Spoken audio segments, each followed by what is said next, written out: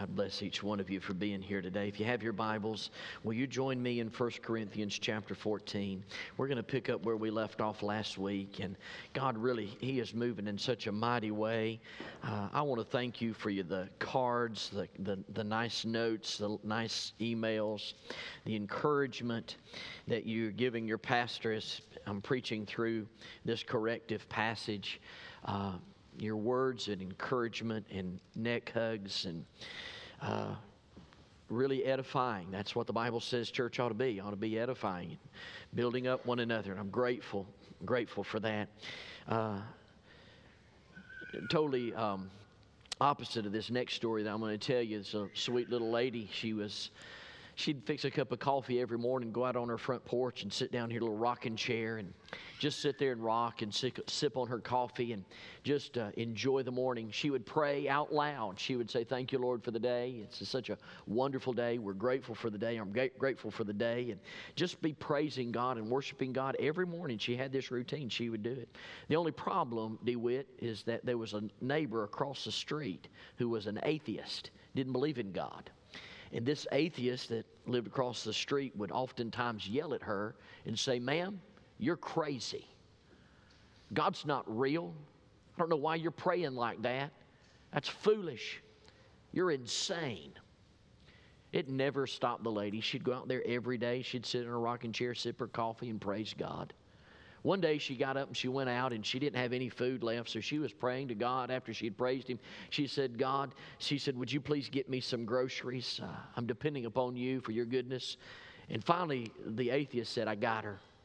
So he went to the grocery store and bought her some groceries and sacked it up, went back to her house the next morning, came and sat it right there on her front step, right by the door. The next morning when she opened the door, there was that sack of groceries.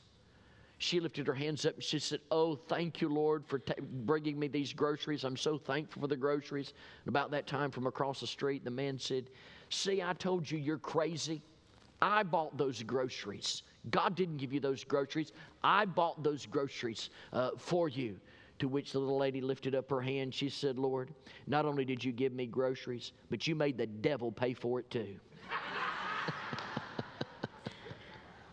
1 Corinthians chapter 14.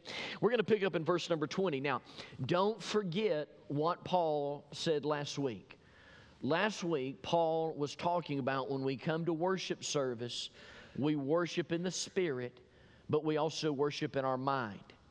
He said, "I don't disengage my mind when I'm worshiping." Yes, we worship God and we lift holy hands and we praise the Lord and we bless the Lord. He says, but we stay in speaking English, or in this case, in speaking Greek, or the language of that common place there in Corinth. He says, we're not practicing the gibberish that the Oracle of Delphi is teaching in this area.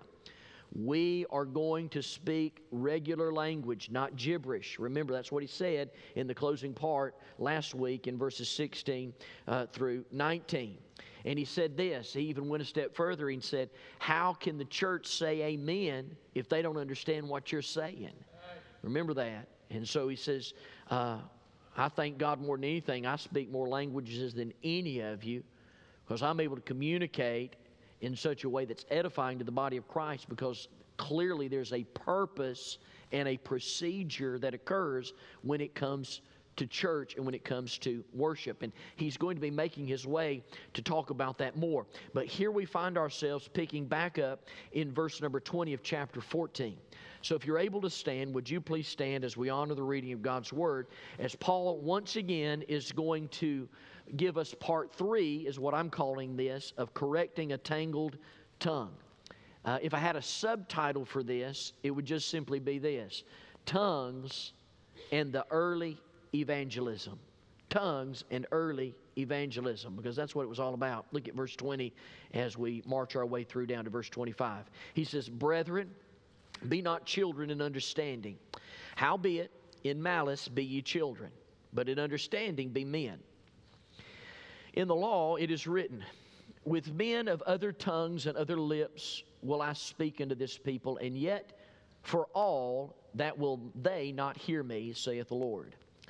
Wherefore tongues are a sign, not to them that believe, but to them that believe not. But prophesying serveth not for them that believe not, but for them which believe.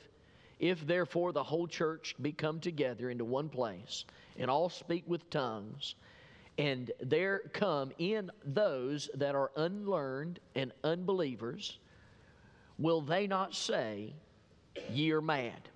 Let me just say something right here parenthetically. Paul's saying when brand new born again children of God come into church, into your services, and when unbelievers, people that don't know Jesus Christ, come into your service, and they hear you speaking that gibberish, he said they walk away saying, they crazy. That's what he says right there. It's in the text. Verse 24. But if all prophecy, now let me stop and say something parenthetically right there. Remember, prophecy is the proclamation of the gospel. Prophecy is always revealing what was at one time that was hidden. And the one thing that was hidden was Jesus. Jesus was hidden in the Old Testament. He is exposed in the New Testament as the Messiah. So he's talking about the gospel, the only way of salvation. He goes on to say, if you would here in the text. He says, but if all prophecy, and there come in one that believeth not, and one unlearned, he is convinced of all, he is judged of all, and thus are the secrets of his heart made manifest, and so falling down on his face, he will worship God and report that God is in you of a truth. You may be seated for prayer. Father, would you help my throat and my voice this morning? Help me, Lord Jesus, the best that I know how, I yield myself to you, only to be used as your mouthpiece to preach your word. Love you, and I thank you, Father, for this opportunity. In Jesus' name, amen. Paul's point in this chapter is that the worship in the church must be on purpose, and it must be productive. He's already stated on several occasions that one of the primary things that we're doing here today is edifying each other.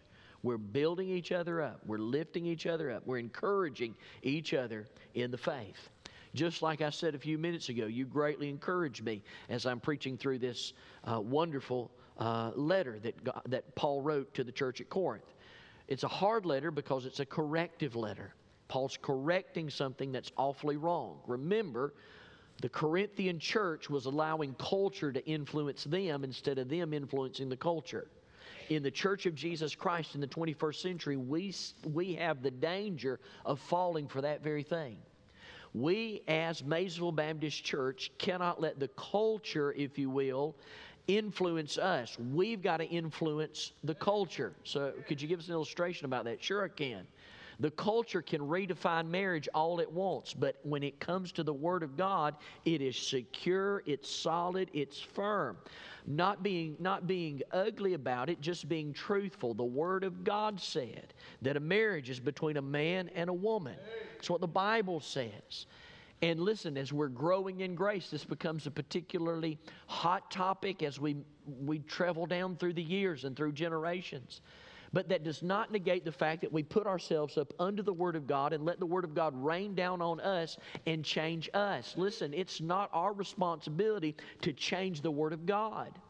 It's the responsibility of the Word of God to change us. The Bible tells us in the book of Peter, we have a more sure word of prophecy. That is, we don't need any new rhemas. We don't need any new revelations. We don't need anything new. It's the whole thing. It's been given to us. We've got a more sure word of prophecy. And the prophecy that God has given us is that Jesus Christ was born of a virgin, lived a sinless life, went to Calvary's cross, and as we're going to celebrate in 2 weeks, the resurrection of Jesus Christ. He rose up from the dead. We serve a living Savior. He's not dead. He's alive. And so in regards to the truth of the gospel of Jesus Christ, what we're finding here is Paul is just simply saying, look, when it comes to church, there's a proper procedure and there's a purpose for why you come together. One is to encourage one another and to lift each other up, to edify the body of Jesus Christ. And then the second thing is that we come to church to see somebody get saved. We see somebody get saved. Now, we're the church mobile. While every sermon you hear from this pulpit, from this pastor, from your pastor, as I'm preaching through the Word of God, it will always tie into the gospel of Jesus Christ, and we will always give an invitation as long as I'm pastor here. And so in that respect, we want to see people, and not just see people, watch this now. We expect people to be saved. I've preached 2 times now, and I've expected somebody to get saved in every service. Had one get saved last service. But in regards to that, the bottom line is simply this. We expect God to move in a mighty, powerful way. I'm expecting somebody to give their heart and life to Jesus Christ. And not, watch this, not just for evangelism, but also for spiritual growth. There are some here today, you were closer to Christ than you are now. I don't know what's happened. Maybe you stopped submitting yourself to the Word of God, but something happened in your life, and you're not as close to the Lord as you were. And here you are. You've come into the church, and you're here, and you're sitting. And look, it's not just some ecclesiastical duty. It's just not something you do just to please God. Listen to me, friend. Please hear me. God's got a personal word just for you, and it comes from the Word of God. And so Paul is simply stating this. There's a purpose to church. There's a procedure when it comes to church. And tying this into this tongues discussion that Paul is having with the church at Corinth, the bottom line is simply this. When you go back to Acts, the whole purpose for the tongues that God had given those apostles, that was the first evangelistic method in the Word of God.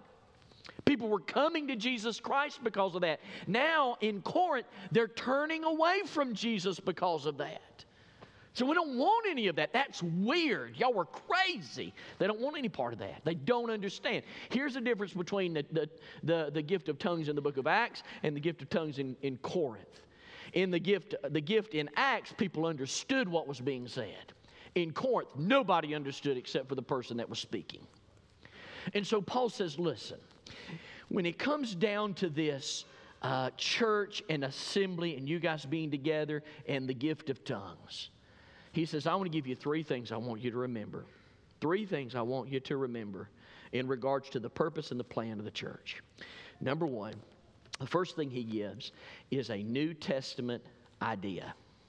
A New Testament idea. In verse number 20, Paul says, here's an idea that come from God that we need to practice as a church.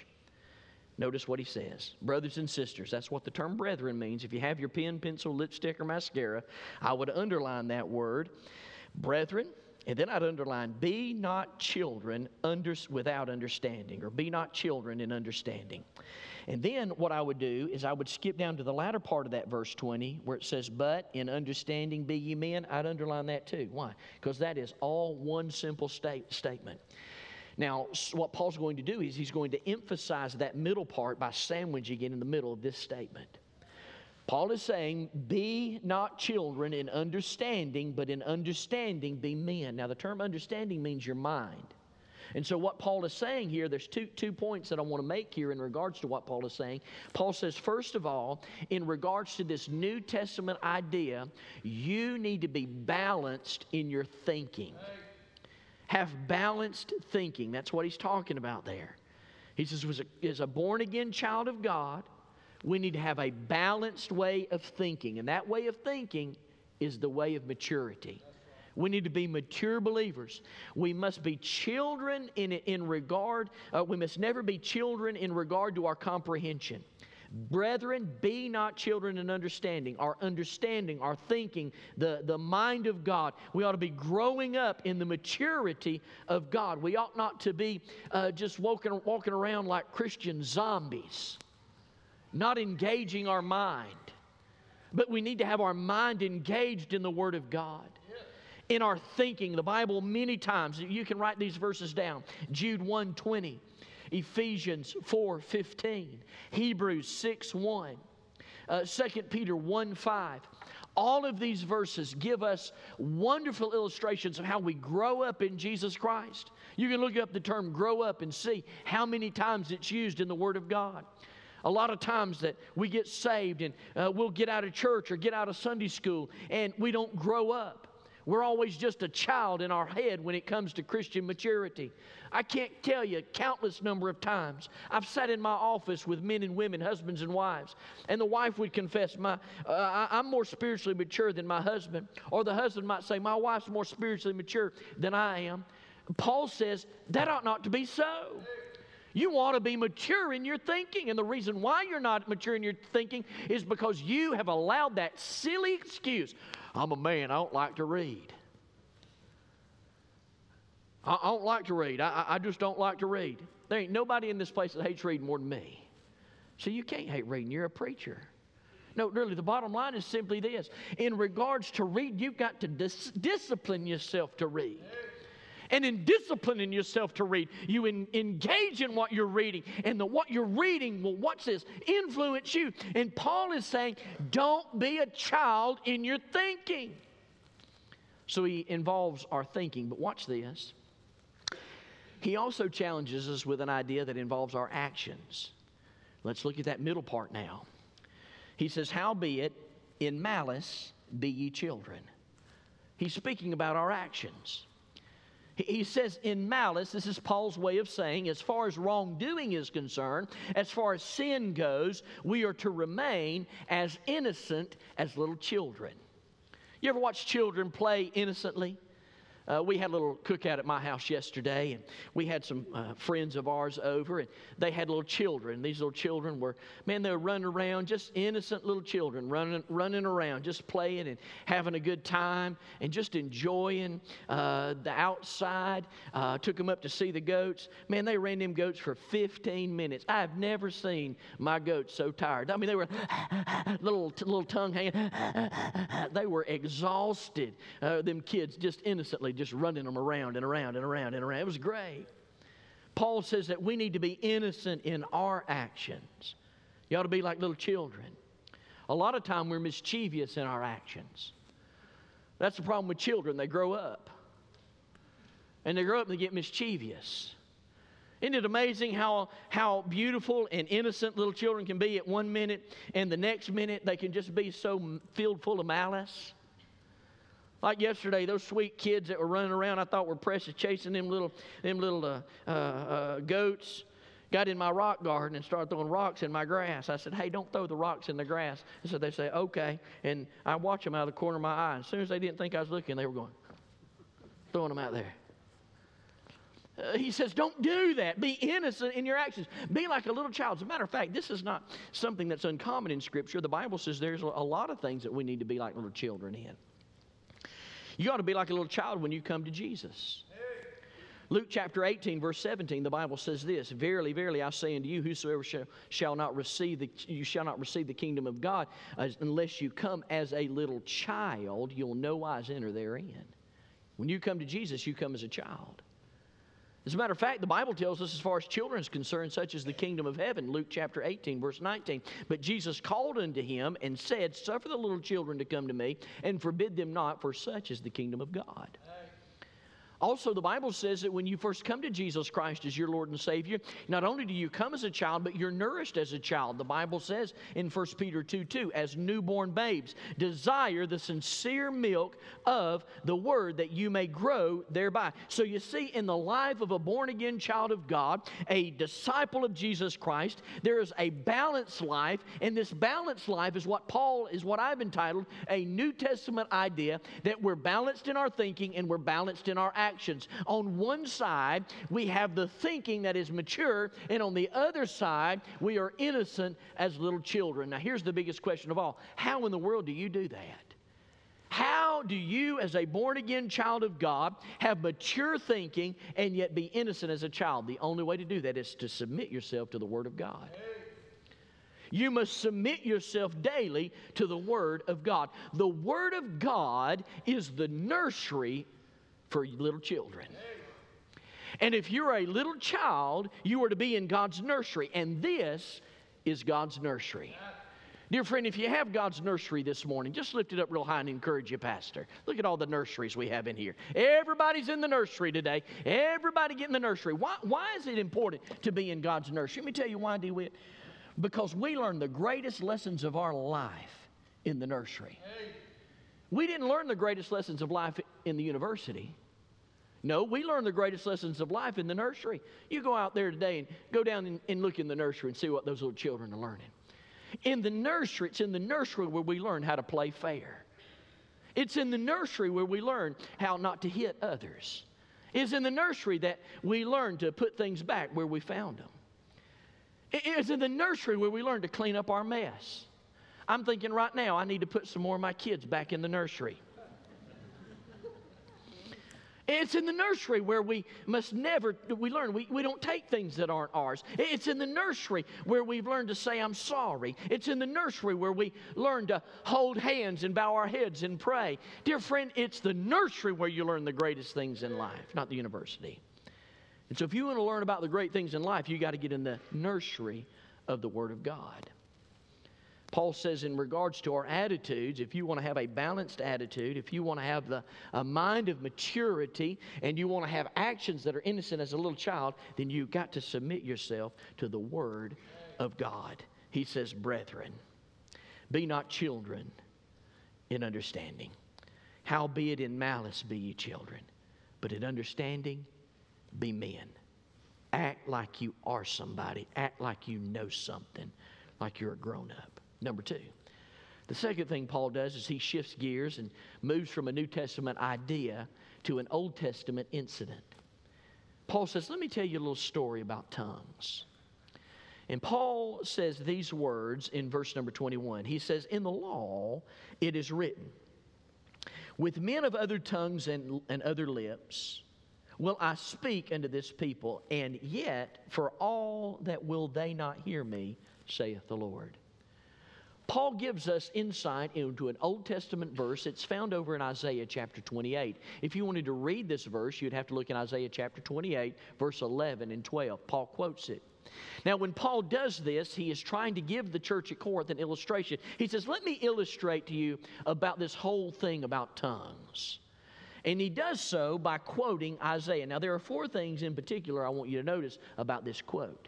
Number one, the first thing I want you to notice is the location. Notice where Paul says it's located. Paul says, in the law it is written. Now, wait a minute. If you're analytical and you're a Bible scholar and you read that, you say, Paul, you're wrong. Isaiah's not in the law. The law is the Torah. The Torah is the first 5 books of the Bible. And in the Torah, you've got Genesis, Exodus, Leviticus, Numbers, and Deuteronomy. No, Isaiah's way over here somewhere. No, Paul, you're wrong. No. Don't you correct the Bible. You let the Bible correct you. Paul's right. What Paul is saying here is when God was speaking to the children of Israel, He used the prophets to communicate His law.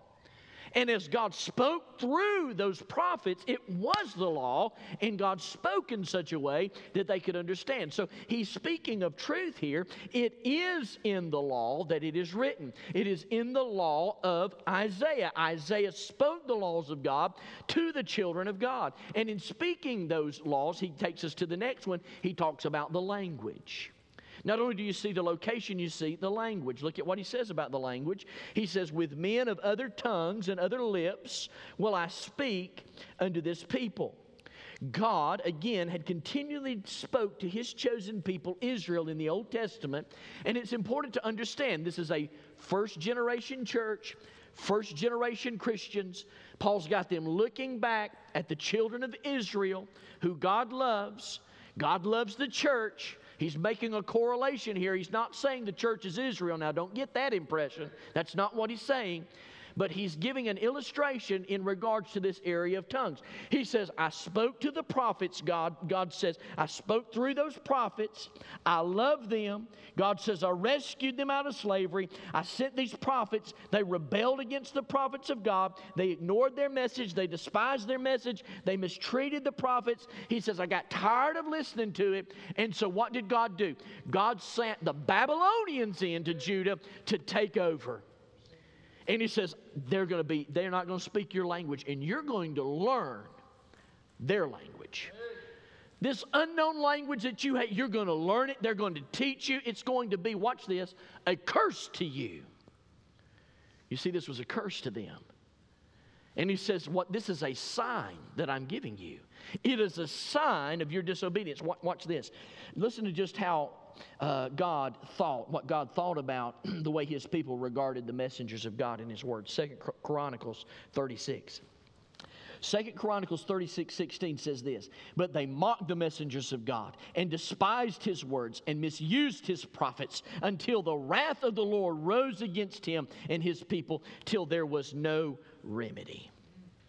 Well, what a fearful thing to fall into the hands of an angry God. He says, man, you're not listening to the Word of God. You're not listening to the prophet. You're not listening to the law that God is speaking to you. I'm going to send an unknown tongue to you. It's going to be a curse to you. That's the sign that's going to happen. And then we see, number 3, the third thing, the leaving. He says, and yet, notice the text, and yet, for all that, will they not hear me? So they still didn't hear me. The tongues was a sign of judgment and condemnation upon them. And then watch what Paul does here. Paul says in verse 22, in like manner, notice what he says in verse 22, wherefore, in like manner, tongues are for a sign. Now, he is going to develop that statement. He said it was a sign of a curse in the Old Testament, but the true tongues was given in the book of Acts as a sign, not as a curse. Look at what he says. Not to them that believe, but to them that believe not. It was a sign so lost people could come to Jesus. Why? Because they heard in their language. They understood in their language. He says, remember the story there in the book of Acts. How are we understanding? These are ignorant and unlearned men. What happened? They had the gift of tongues. Notice what the Scripture says.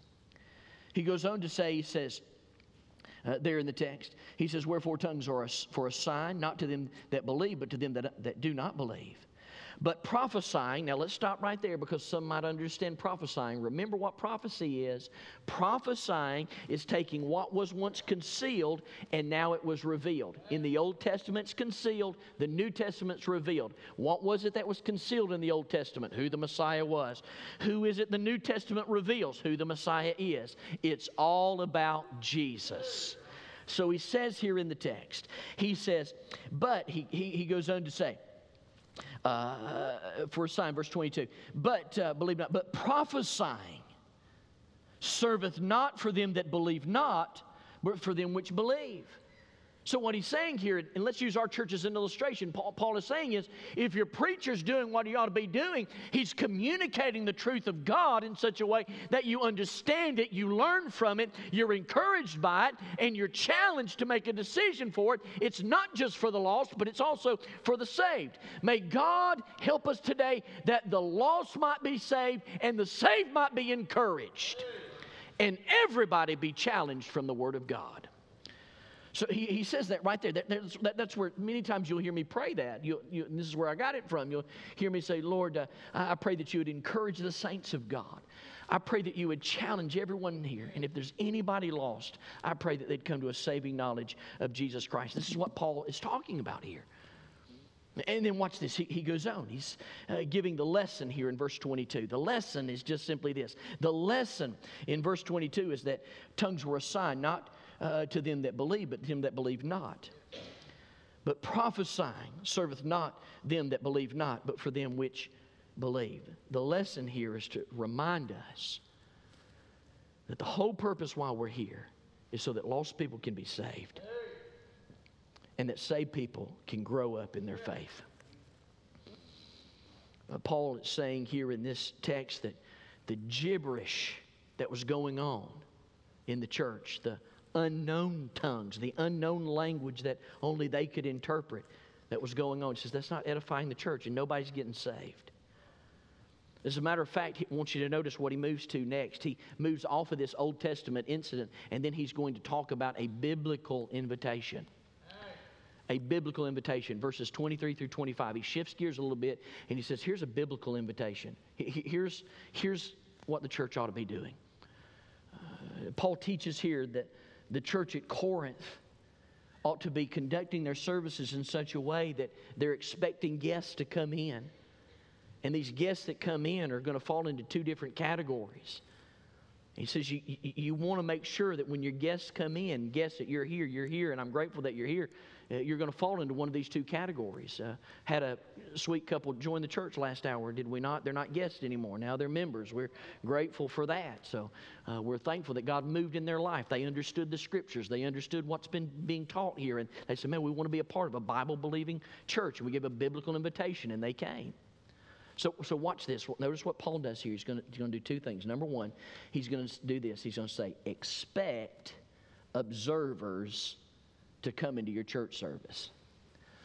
Some of you here, you're coming and you're observing. Your first time guest, second time guest. You know, this is the second time you go, man, is that guy real? I mean, does he preach like that every week? Is he really that passionate about the Word of God? The answer to that is yes, by the way. I am very passionate. So he says, expect people to come to the service. Notice what he says there in verse 23.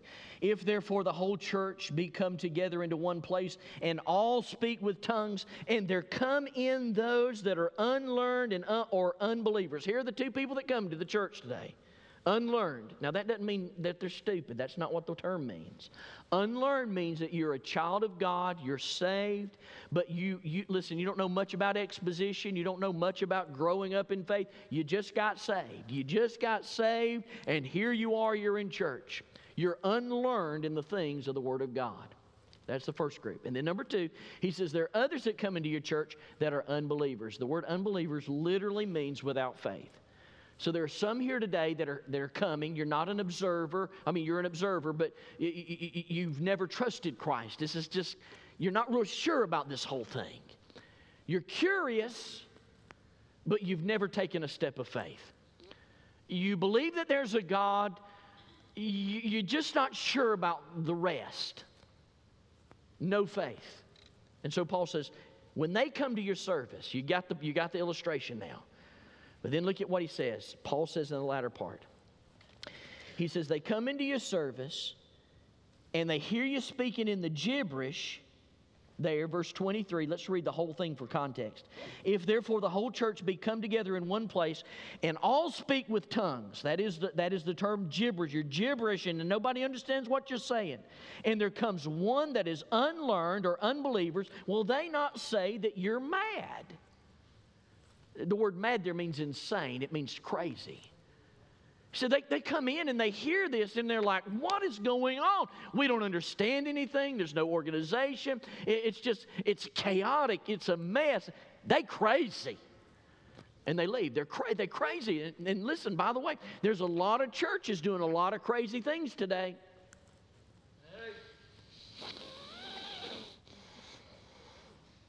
At Corinth was a crazy place anyway. And Paul says, I don't want the church to look anything like temple worship. That's right. I want it to be organized. I would like to see when people come in, they hear the message of God. There's interpreters. He's going to continue next week. He's going to talk about how here's the structure that needs to happen. If you've got different languages in the church and those different languages have questions and there needs to be a dialogue and there needs to be something going on, there needs to be 2 or 3 witnesses. He's going to deal with all of that. But in regards to the gibberish that was taking place at Corinth, he said that's a no-no. Don't do it. Don't do that, he says. Why? He says because there are others that are coming in. There are guests. Expect observers to come in. And watch this. What he's saying is you're either going to draw them to Christ or you're going to push them away from Christ. All right, that's number one. Here's the last part, and I'm going to close. Number two. The second thing he says there in the text is to teach outsiders. Teach outsiders. Now remember, this is a corrective passage. Paul's speaking to Corinth. All around Corinth, there was all kind of outsiders. Remember, Corinth was a metropolis. People were passing through the city. They were on their way to other destinations. A lot of outsiders. It was very difficult to be and live and survive in Corinth. As a matter of fact, there was a name given to people that did so. If you came to Corinth and you started acting like Corinthians, they say you were Corinthianized. It was not a positive term either, by the way. It was a very negative, demeaning term. It was a bad word. It was terrible, and people did not want to be called a Corinthian because of the way they acted. Paul says there are outsiders all around us. Dear friend, there are outsiders all around us here at Maysville. And they're listening and they're watching and they're seeing us. Some of you are watching online this morning. May I say this? I hope and pray that if you're watching online, you'll let us know that you're watching. And you're just say hi to us. We're glad that you're here. We're delighted that you're watching this message. But there are outsiders all around us. And Paul simply says this, but if all prophesy, if every one of us in here, when we go to Sunday school, we're expounding the Word of God. When we come to preaching, we're expounding the Word of God. When we're outside in the vestibule, we're expounding the Word of God or talking about the Word of God. We're speaking in English where everybody could understand. And we're talking about the goodness and the love of God. He says, when you do that, when you come to a preaching service and you hear the message of God, he says there's going to be some things that'll happen. What do you mean? Look, he says it right here in the text. Several things that happen in a preaching service. Number one, he says the first thing that happens is that this individual gets convicted of their sin. Look at what he says there in the text.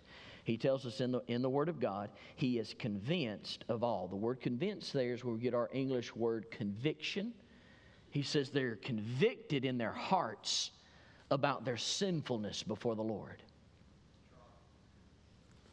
When the Word of God is preached, and people can understand it, and it enters into the ear gates, and it settles down into the heart gates, and God said in the Word of God, He used Solomon to say it, God has put a God-shaped vacuum in your heart. He's put eternity in your heart. This is not the end. When you die, you are going to go somewhere. You will spend an eternity somewhere. Search your heart. You know it's true. The Bible says God put it in there.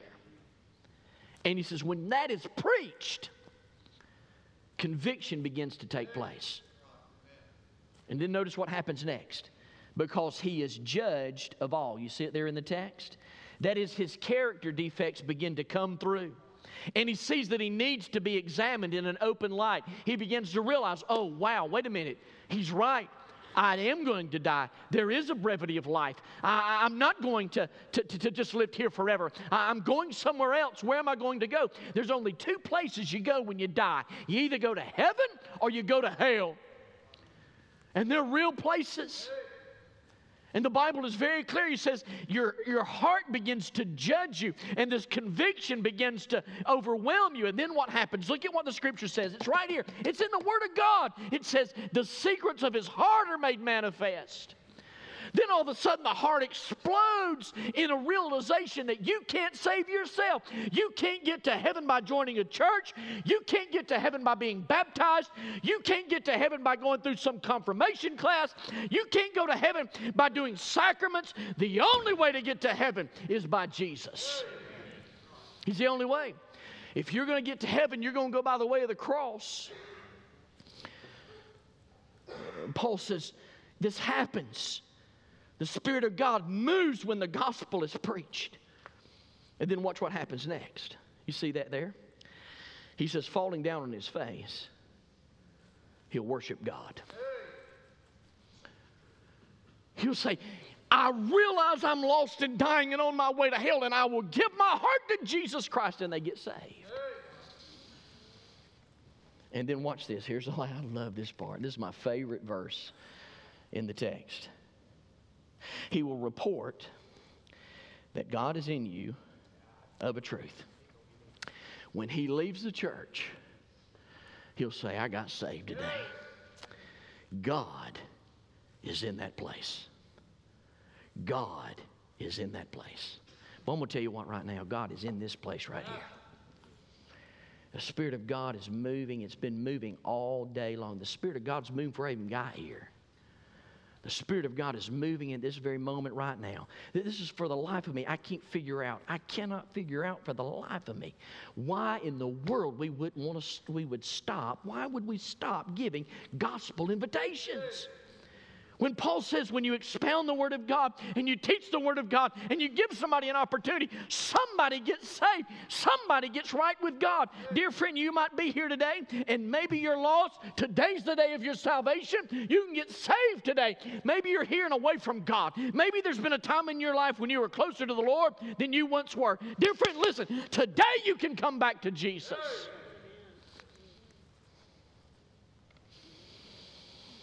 This is a powerful, powerful argument for the preaching of expository style preaching. He says, when it's done, there'll be a report that goes out that God is in you, and it's a truth.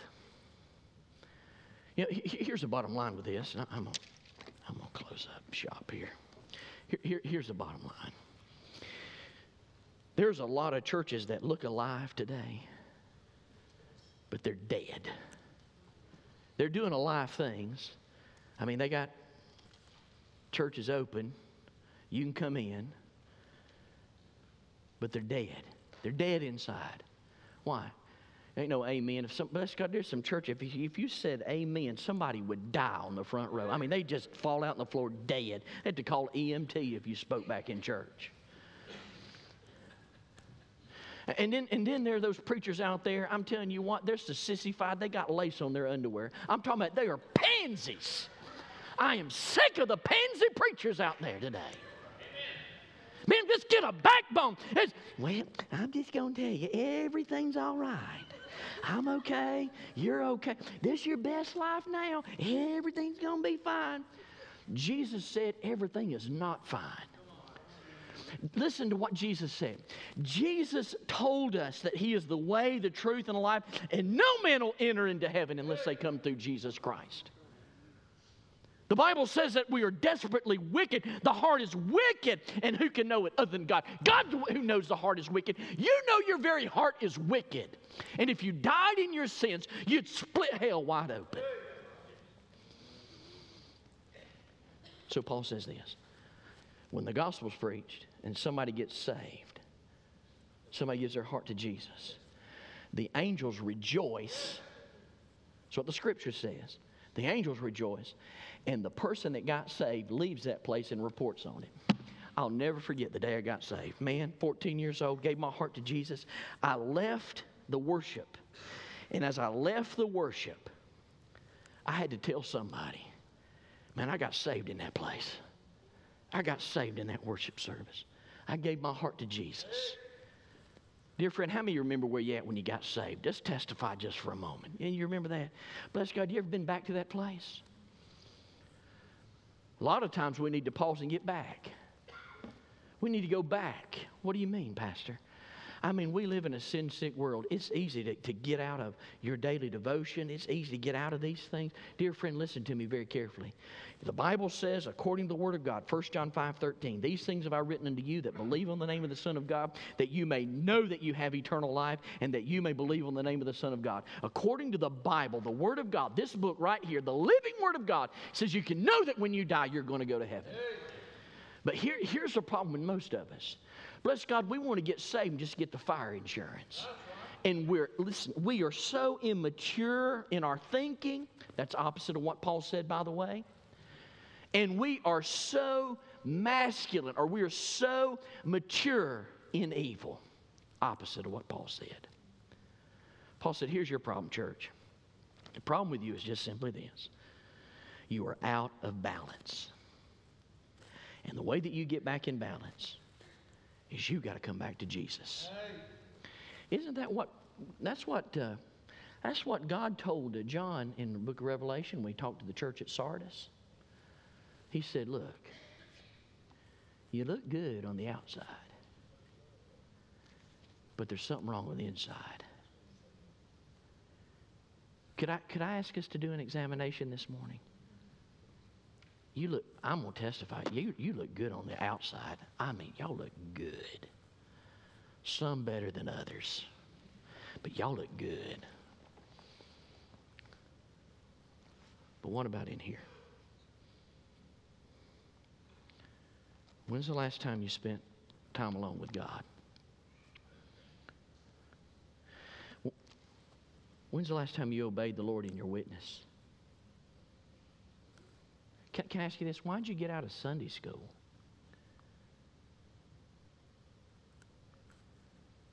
How about this one? Are you saved? Can I ask it this way? Do you know for sure you're going to heaven when you die? Man, I could preach the Bible all day long, But if I failed to give you an opportunity to get right with God, really, what kind of preacher am I? I had somebody testify just here recently. Hadn't even been 24 hours. Said, you know what, Pastor, I've realized those preachers that really won't share the gospel, they're sending people to hell. That's true. If you go to hell, you're going to climb over my body.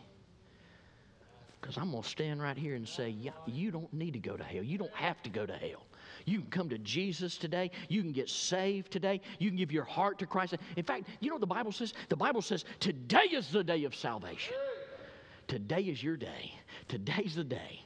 Today's the day you kick the devil in the teeth, and today you give your heart to Jesus Christ, and you stand up. Listen, you leave this place more than a conqueror, and as you leave, you say, God's in that place.